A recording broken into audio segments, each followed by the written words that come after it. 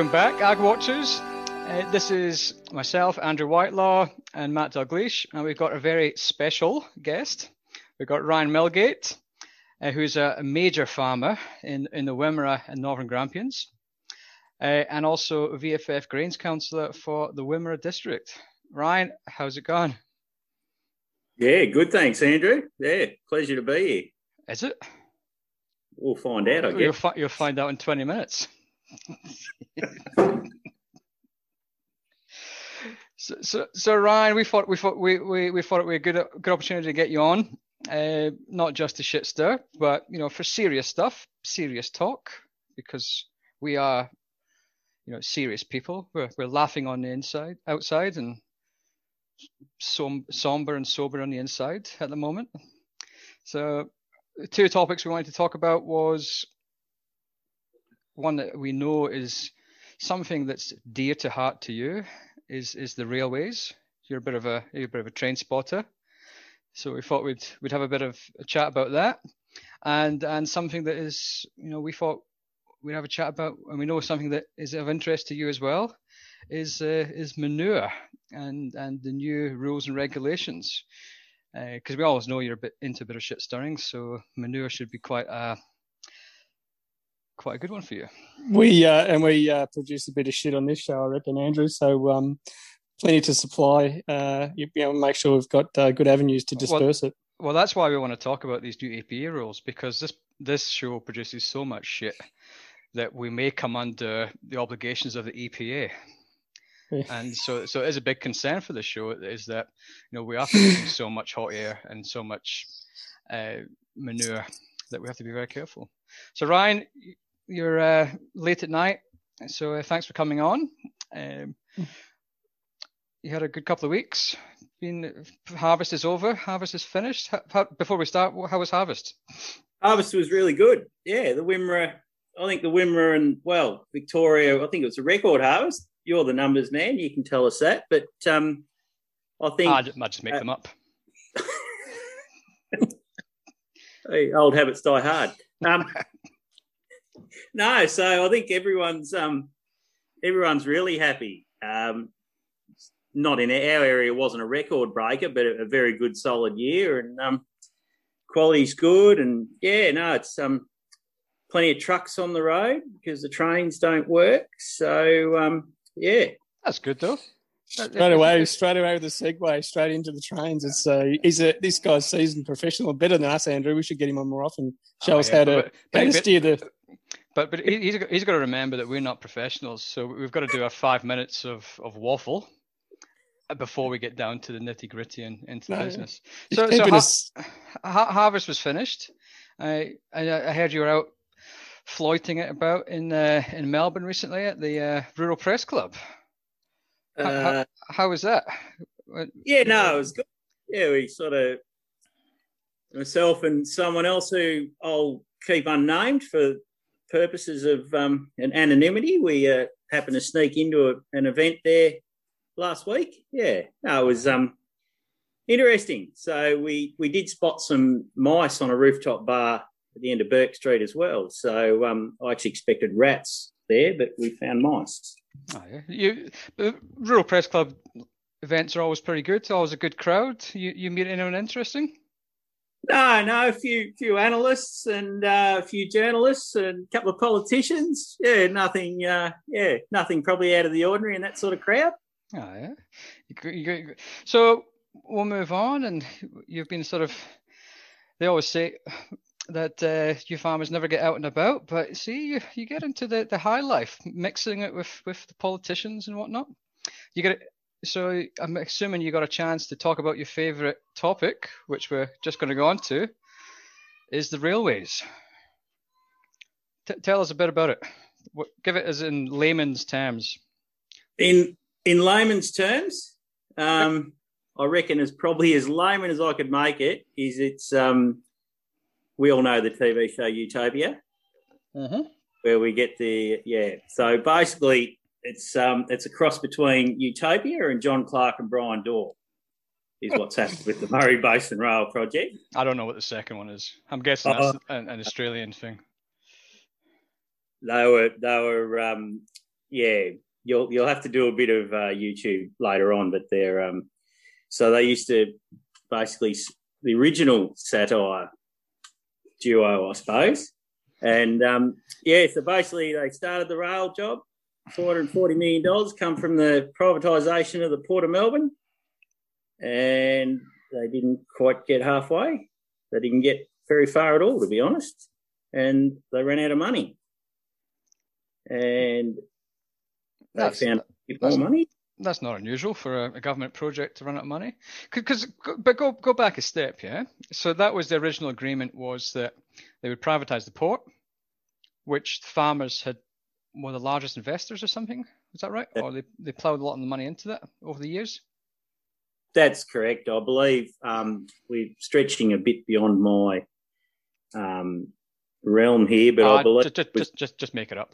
It's fine. And then we can segue shit later. Yeah. But that was the general crux of it, is that the port was privatised, and that money was then supposed to go for upcountry infrastructure improvements, namely rail. That $440 million was earmarked for the standardisation of the Murray Basin Rail. So basically, the railway line from Mildura through the Mallee down to Melbourne, it was meant to be standardised to streamline, not just grain. You've got all the horticulture, almonds, all that kind of stuff that's growing up at Mildura and in the Riverland up there, to stick that on the rail, get it down to Melbourne nice and efficient, cheap, keep the roads, relatively free, and it hasn't happened. So what I'm going to say, Andrew, though, with the road system being in such good condition and repair out in the bush here, you probably don't really need the rails to be so so crucial, is it? How good the roads are. Well, when you've got A-star roads, like nearly every road in Victoria is bitumen. So you go to Western Australia and they're all graded, and Victoria, it's almost perfect. Why do you need rail? Oh, West Australia, I'm going to chuck a low blow in here for all the WA listeners, because I do get all two of them. I get a bit of curry from mates. They say your roads in Victoria are terrible, and I said, yeah, roads are made of sand and gravel, so you can't have good roads and good soil. So Western Australia got fantastic roads. Yeah. But what is happening? I read something about concrete sleepers. Big issue of concrete sleepers. So what was the goal there? Yeah, so it's just come to light the last day or so. So there was another $195 million come from the federal government, I believe, to try and finish off, or get some repairs done to the line and actually get it operating.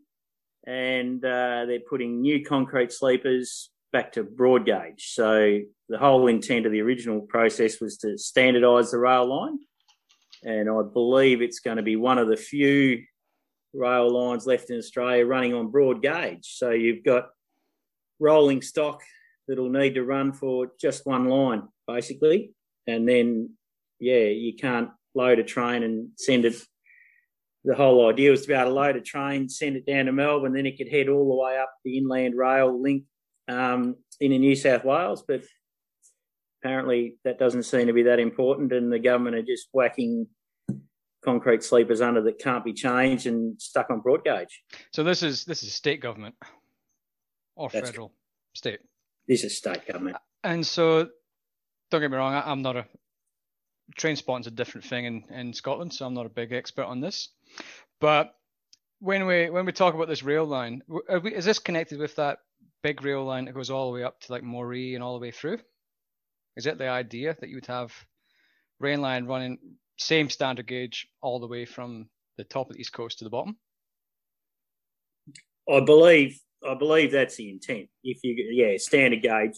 So, like we've had in the last 2 years when you've got a drought situation, you could load a train out of Sea Lake or Manangatang, for argument's sake. It's got to go down to Melbourne, but then it can just go head straight up. And I think they go as far as Moree or further. I'm not sure, I think further was the intention. So, and they were talking about that's for containerized trains as well. So up and down the country. But in terms of, right, in terms of that train, yeah. So if you've got different gauges, then it becomes inefficient. So if I'm a grain trader, I'm probably just going to say shove it on some trucks and then send it down, because cost-wise, there's probably not a huge difference at that point when you start mucking around with, changing trains and whatnot, changing rolling stock. So is that the big issue for you guys that you guys see, because you're obviously on the VFF Grains Council? Is that what you guys see as the issue? Is that what is the major issue with that then? Just that deterioration of roads and safety? And yeah, I mean, it brings in, you've got one, the rail line's inefficient. So then obviously who bears the cost of that at the end of the day is the farmer. If the buyer, you've either got buyers not willing to participate or participating at a discount, or it's got to go by road on our fantastic road system that's A-class. So, yeah, that's one part of it. And now I've just lost my train of thought on the second part. You need to ask slower questions. I've got one while you're thinking there, Ryan. Is part of the issue and I guess the fact that this is something that's been ongoing for a good while and it's probably a question more around just all those infrastructure type projects that are potentially longer term projects. Do you think the short election cycle and that focus nowadays on just getting elected every 3 or 4 years, is that causing some of the issue as well, that we haven't got that kind of political vision anymore? Or why do you need political vision in Victoria? There is no such thing as an election cycle in Victoria. It's going to be Labour until the end of time. Like, I don't. Ryan, you probably be able to answer this, and the question was for Ryan, but I'll answer it. But Dan Andrews could urinate on every door in Victoria and he'd still win, most likely. So I don't know if it's the same as with the federal government, where there is that concern when it comes to election cycles. Like in Victoria, do the Greens Labour really think they're not going to win? Have they, I can't remember. When was the last time they weren't in power? Jeff Kennett. When was that? A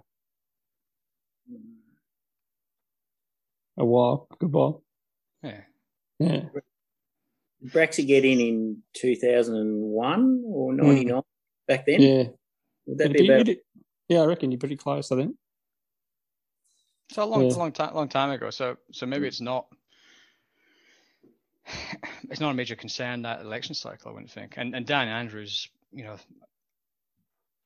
all of when I look at sort of our followers and stuff, and when I'm reading people's stuff on Twitter, he's not particularly popular.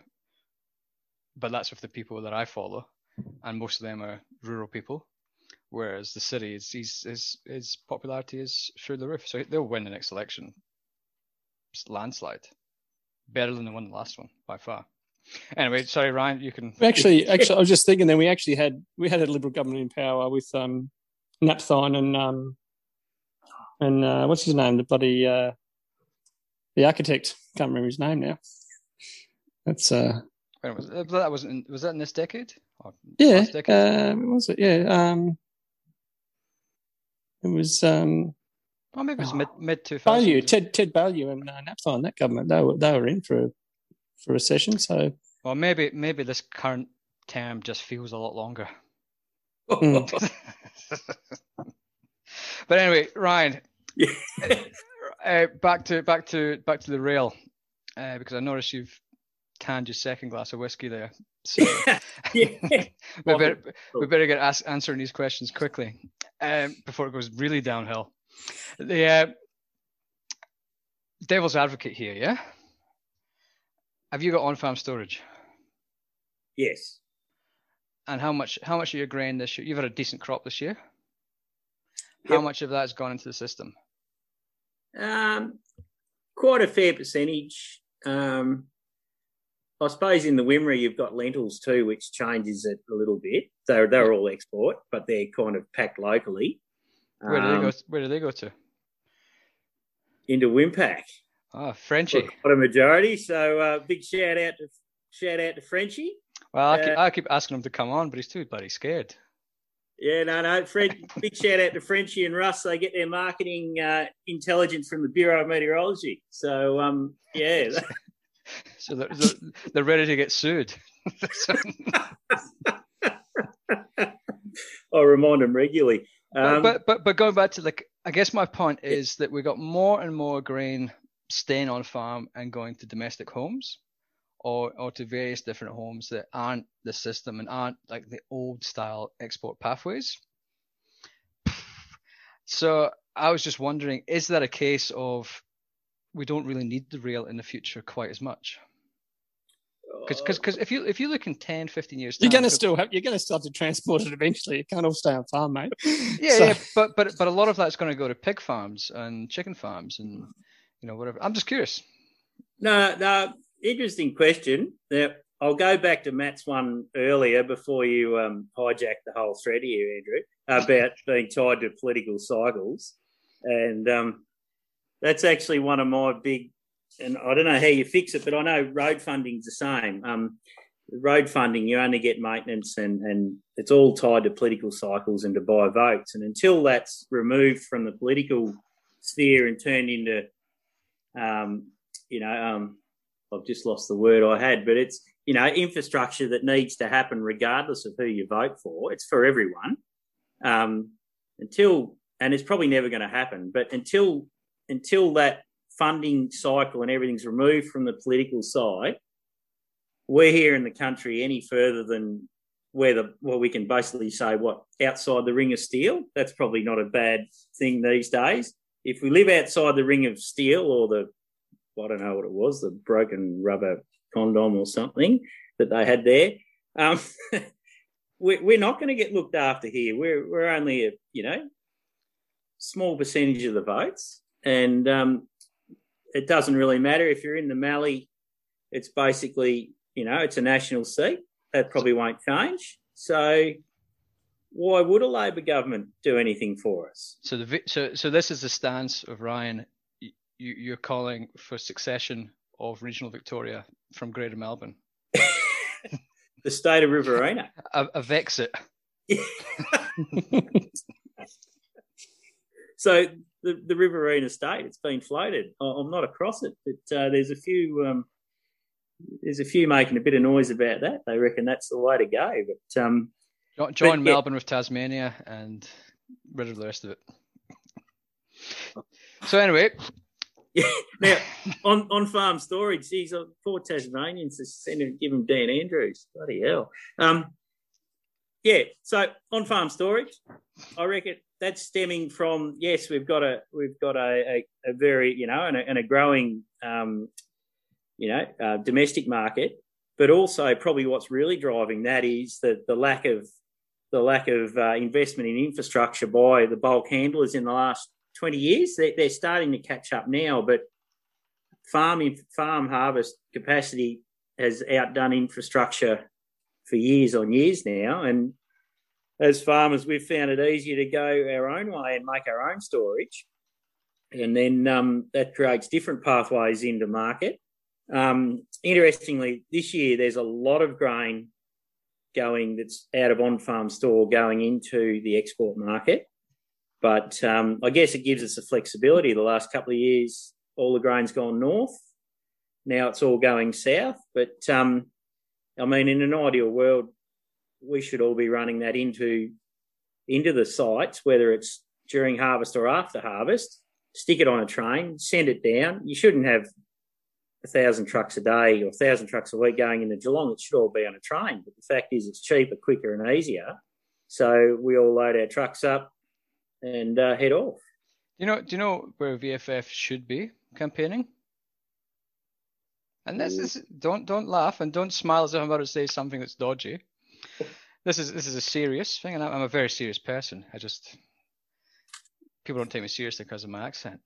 But you need to go to Grant Street in Bacchus Marsh and stand at the corner next to George's Fish and Chip Shop with a banner just saying, "We can get rid of these trucks."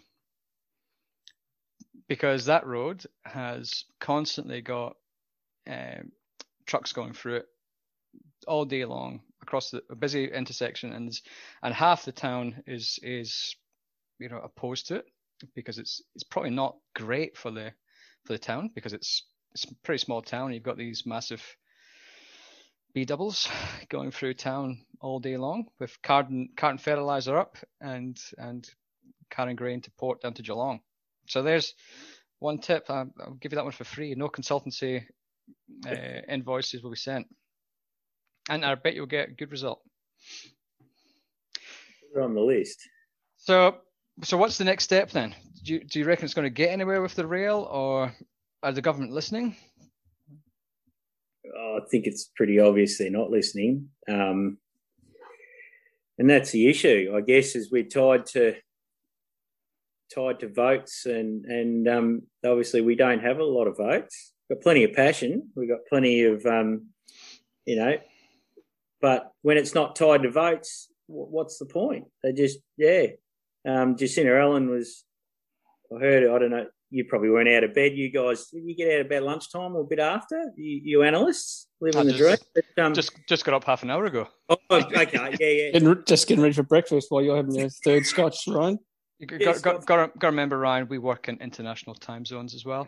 So, so that's why we're men of mystery. But we just set up a Twitter feed automatically with a bot. It's not really our work. It's just some little program. Jacinta Allen this morning, I'll paraphrase it for you, but she said basically that standardise of the rail's not our problem. It's a problem for the next government. So they're really not. They're not interested. Well, that's a good soundbite to maintain, because when there is an election, we can remind her that it's her problem because she's the government. So I guess it's a case of waiting and seeing. And look, it's not the only decision which, government decision in recent times which has been questionable. And I'm not talking about hotel quarantine. I'm talking about things that are bigger and things that are going to be long-lasting and impact upon agriculture for eons. Matt, you know what I'm talking about? Sounds like you're talking shit to me, Andrew. Well, this is the time that we can talk shit, and we're actually, being political. We're talking about something physical. We're talking about we're actually caring for the environment through our shit talk. So give us a rundown, Matt. What's been the issue? Yeah, well, I think it broke on a Weekly Times story around the changes to the treatment of manure product. So reclassifying it as a industrial waste product, and then requiring obviously a whole heap of administration and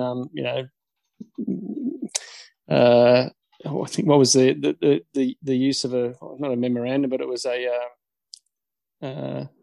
filling out a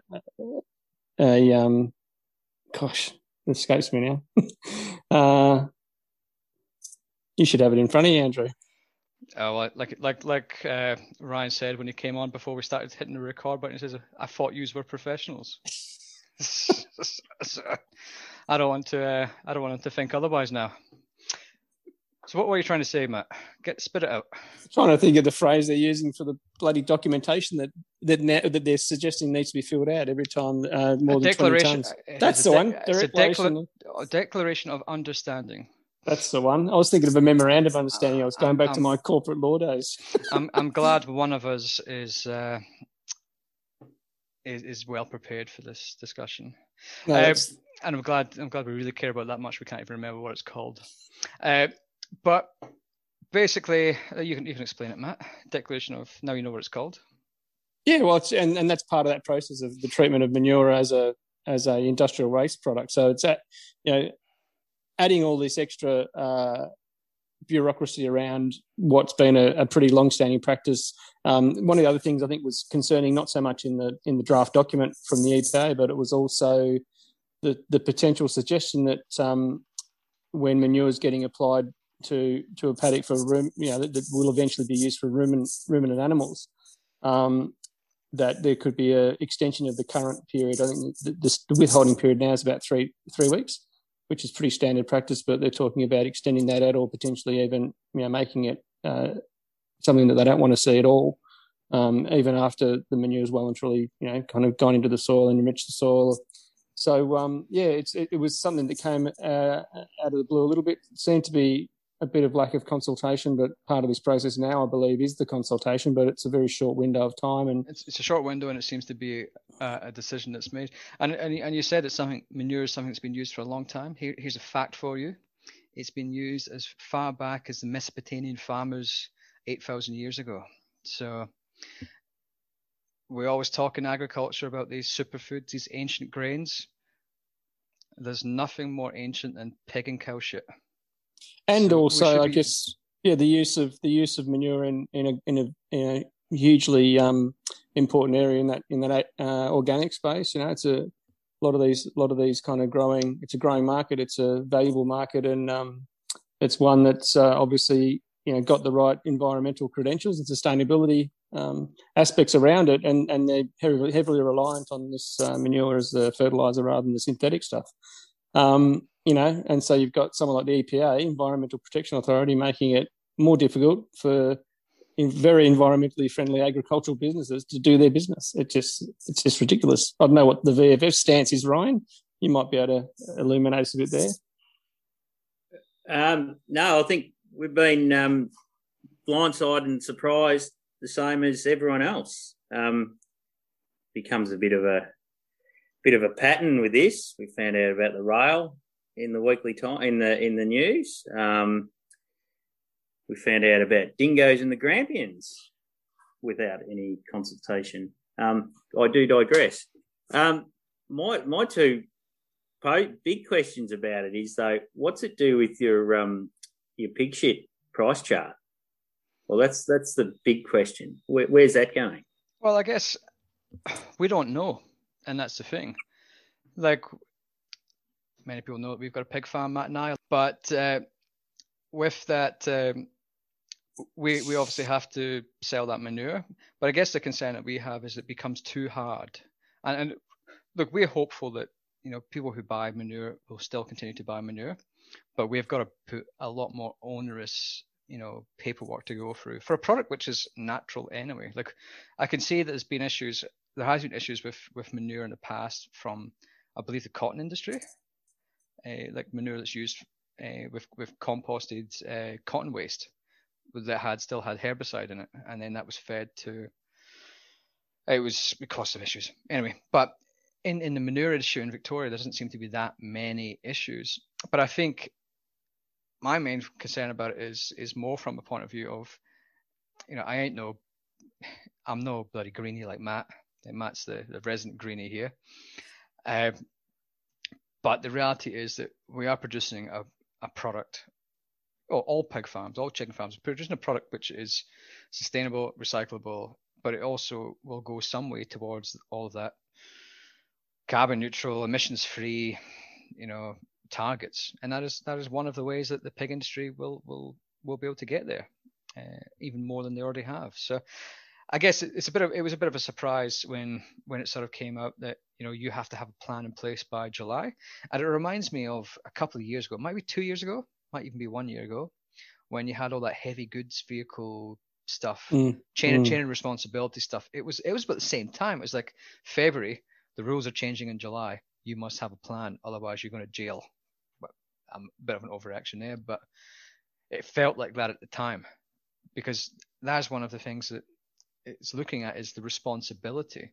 If we have if something happens to the manure after it leaves the farm, you're still held liable. And that's, when does responsibility end? I always thought it was once somebody else takes ownership. And it doesn't have to be, we're not asking for an open slather environment where you can just do whatever you want, because you do have to still, treat that manure with according to, certain guidelines, but to lump it all in with industrial waste just feels like a bit of an overreach to me, which is, and like you're saying, Ryan, too, that I think VFF weren't the only representative body that was blindsided absolutely by this statement. So you would have thought, and I appreciate that they're consulting now, but I would have thought that there would have been some more direct consultation prior to the report, this kind of report going out, with key industry groups, like APL, like BFF, like your chicken farmers. There's a whole heap they could have spoken to, I think, beforehand. We'll just see what happens over the coming weeks. I'm sure we'll see 10, 20,000 farmers out on the streets of Melbourne with banners. Dumping manure at the steps of Parliament House. Steps of Parliament. I'm sure that's what we're going to see. Is there any room for more there? Well, you wouldn't need a license anyway. You could probably actually pick some up.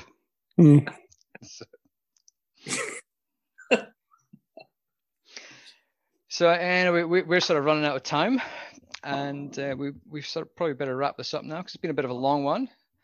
It's been fun, Ryan. You're one of the few people that didn't look particularly nervous when you signed up, and you immediately said, "Yeah, I'll be up for that." So good on you. Like I said, we welcome any guests, and it's never scary. Like just.